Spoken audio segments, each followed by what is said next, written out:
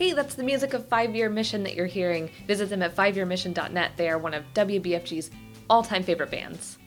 Hello, and welcome to what you might call a very special episode of WBFG, the podcast. This is what Aaron and I are calling the Point Fives, as in episode 4.5, which is what this is. But we want to have people share their writing, their stories about maybe growing up geek. And so this is the first one. I will kick it off because I'm self-centered and it's my podcast and I can do what I want. This is from my thesis from graduate school.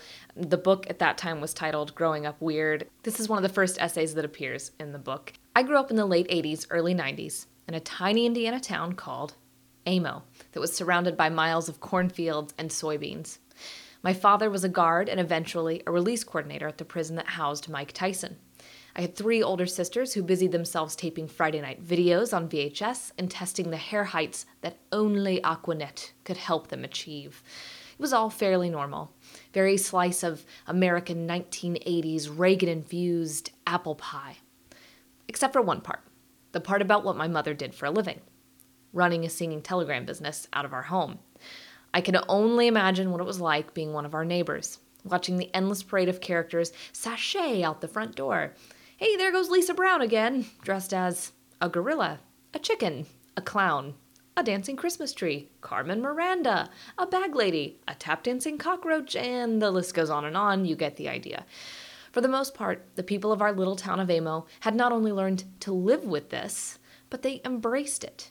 And by embraced, I mean that they politely left it out of most of our conversations at the post office and the general store.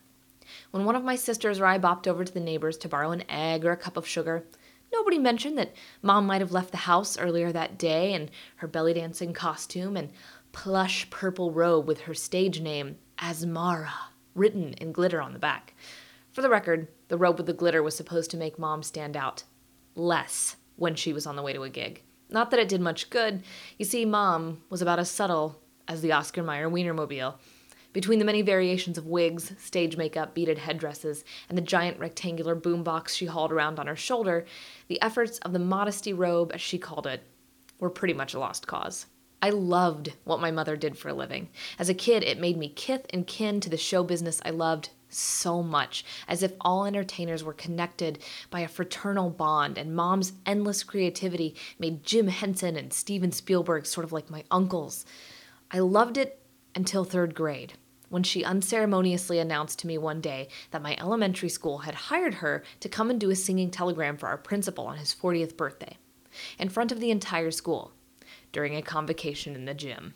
She would be doing a character she called the Old Courier, one of her most popular. It was the standard singing telegram bellhop uniform, only she also donned a long gray wig, made her face up with grease paint wrinkles, and blacked out several of her teeth. She was the harbinger of old age incarnate. People hired her to escort their loved ones over the hill when they turned 40. Her grand entrance to whatever party was being thrown was to come skulking in like a grumpy Groucho Marx, playing an off-key, off-tempo reveille on the trumpet, and then forcing the honoree into a wheelchair for the rest of her performance. I had watched her do it at 100 other parties in parks and smoky Rotary clubs and community buildings. My sisters had warned me. This day was coming. Someday all the balloon animals and awesome Halloween costumes that came straight out of Mom's closet wouldn't be enough to make up for the embarrassment that would someday befall me. They told it like it was a ghost story or some bizarre and foreign fact of life I couldn't yet grasp, like shaving your legs or needing a bra. I heard, but I didn't understand. I never believed them because I had no context. Now it was a contextathon, a world of context. My principal's birthday was fast approaching. My teacher stopped me on the way out to recess one day, grabbing my shoulder and giving me a start like I was in a horror movie. I heard your mom is going to come and do a little thing for the school. Won't that be fun for you? She asked. It echoed in my head as I went to hide under the curly slide and work up a plan. Won't that be fun for you? No.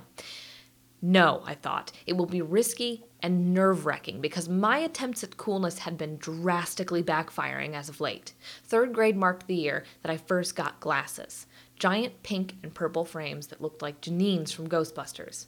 Only I thought mine were cooler because mine had a unicorn decal in the lower left corner.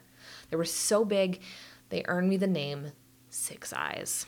Yes, third grade was the year I thought it would be a great idea to try hammer pants. The year a bike wreck destroyed my front teeth, giving me a set of chompers that would have made Gollum recoil in horror and politely suggest braces. In the space of a few months, I went from normal and unassuming, with the worst of my qualities being the slightly uneven and very thick Vulcan bangs I always beg Mom to cut, to being a full-blown nerd. I didn't know if I could survive another embarrassment before I'd have to be sent off to Mrs. Flappenstance's wayward boarding school for the terminally lame. I didn't talk to Mom about this. I didn't want to hurt her feelings. Instead, I formulated what was surely a foolproof plan. I masterminded that the day of the convocation, I could feign sickness. I was kind of a weakling anyway, kind of like spindly and boyish, so nobody would doubt it. I was the kind of kid that was just ripe for some rare blood disorder or random allergy attack. The only thing I could do in gym class was outlast all the other kids in dodgeball. Probably because I was getting really good at running away. Nobody would suspect that my sudden illness wasn't real. It would get me out of being there for the telegram, and it would save my mom's feelings. Of course, I still thought she was brilliant. She was Carol Burnett Part 2, but I was worried that my classmates wouldn't get her jokes. Most of all, I was afraid that Mom would have an off day, that she wouldn't be funny, that I would be there to witness it, and that she would think I was disappointed in her. This feeling of self-consciousness was actually fairly new to me, having just started to develop my burgeoning geekdom. Not only was I raised to believe that being different was something to strive for and be proud of, but this was the era of Mayim Bialik on Blossom, and quirky was supposed to be cool. But those of us who lived it, we knew better. Quirky was getting cornered by the third-grade chick clique equivalent of a biker gang in the girls' bathroom at school while they tried to convince you to jam their homemade paperclip retainer into your mouth to fix your gnarly teeth. And all the flowered denim hats in the world couldn't save you. And I would know because I totally tried all of them. I was forever trying to adopt whatever I saw in TV shows and movies that I thought might be cool, but that's another trauma for another day. At last, the principal's birthday arrived. Mom bought my clever little ruse. "I'm sick," I claimed, ready to stick a thermometer in the toaster to fake a fever if I had to. "Okay, honey, you want some cereal?" It was easy.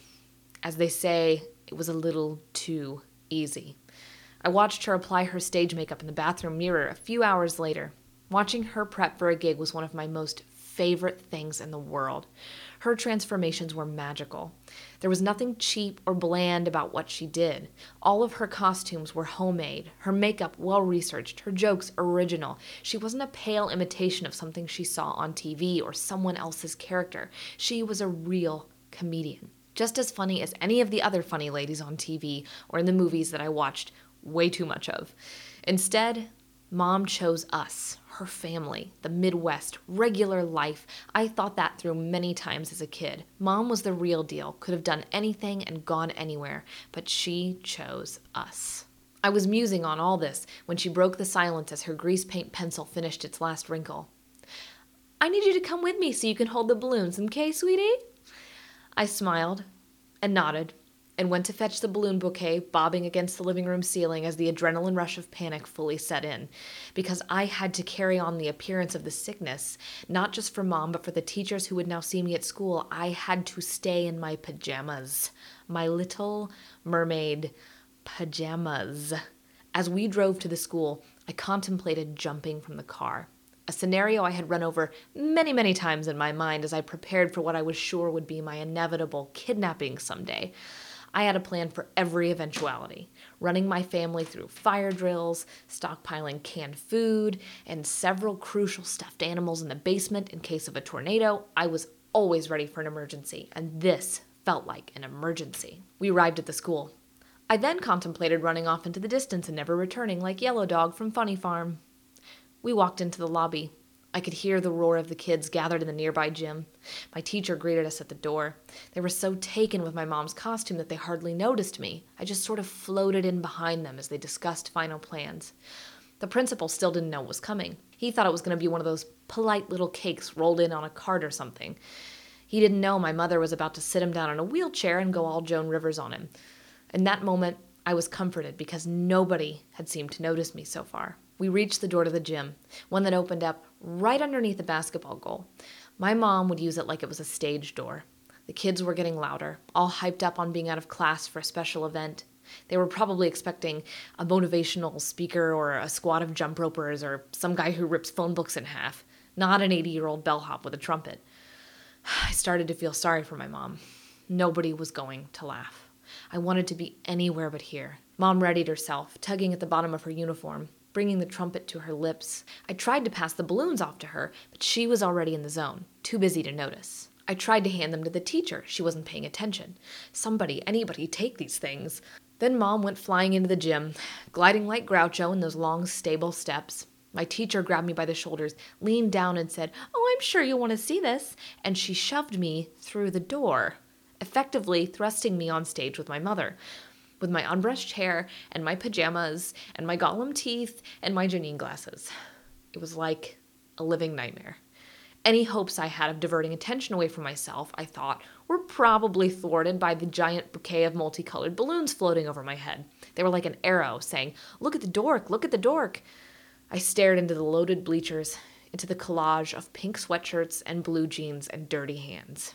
And none of them were looking at me. Their eyes were glued to Mom. She was immediately, in comedy terms, killing it. There was uproarious laughter. Everyone was trying to stand to get a better look at what was happening. Even the teachers were so enamored of this moment that they didn't even care about keeping the kids seated. My principal's face was red, like medical problem red, but he was smiling wider than I had ever seen him smile.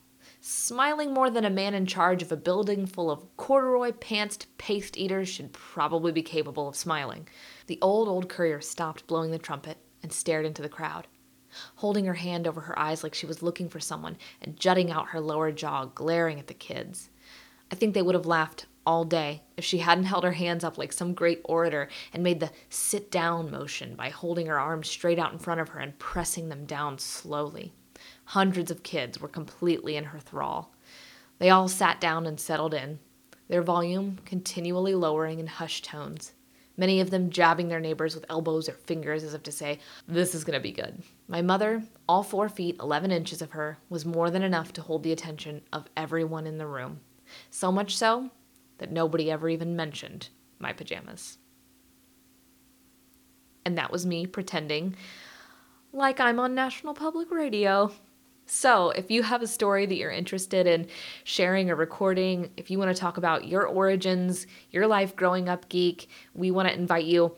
Read your essay, record it, send it to us, and there's a chance we will post it as our point 5. And we will be posting these probably about every Friday.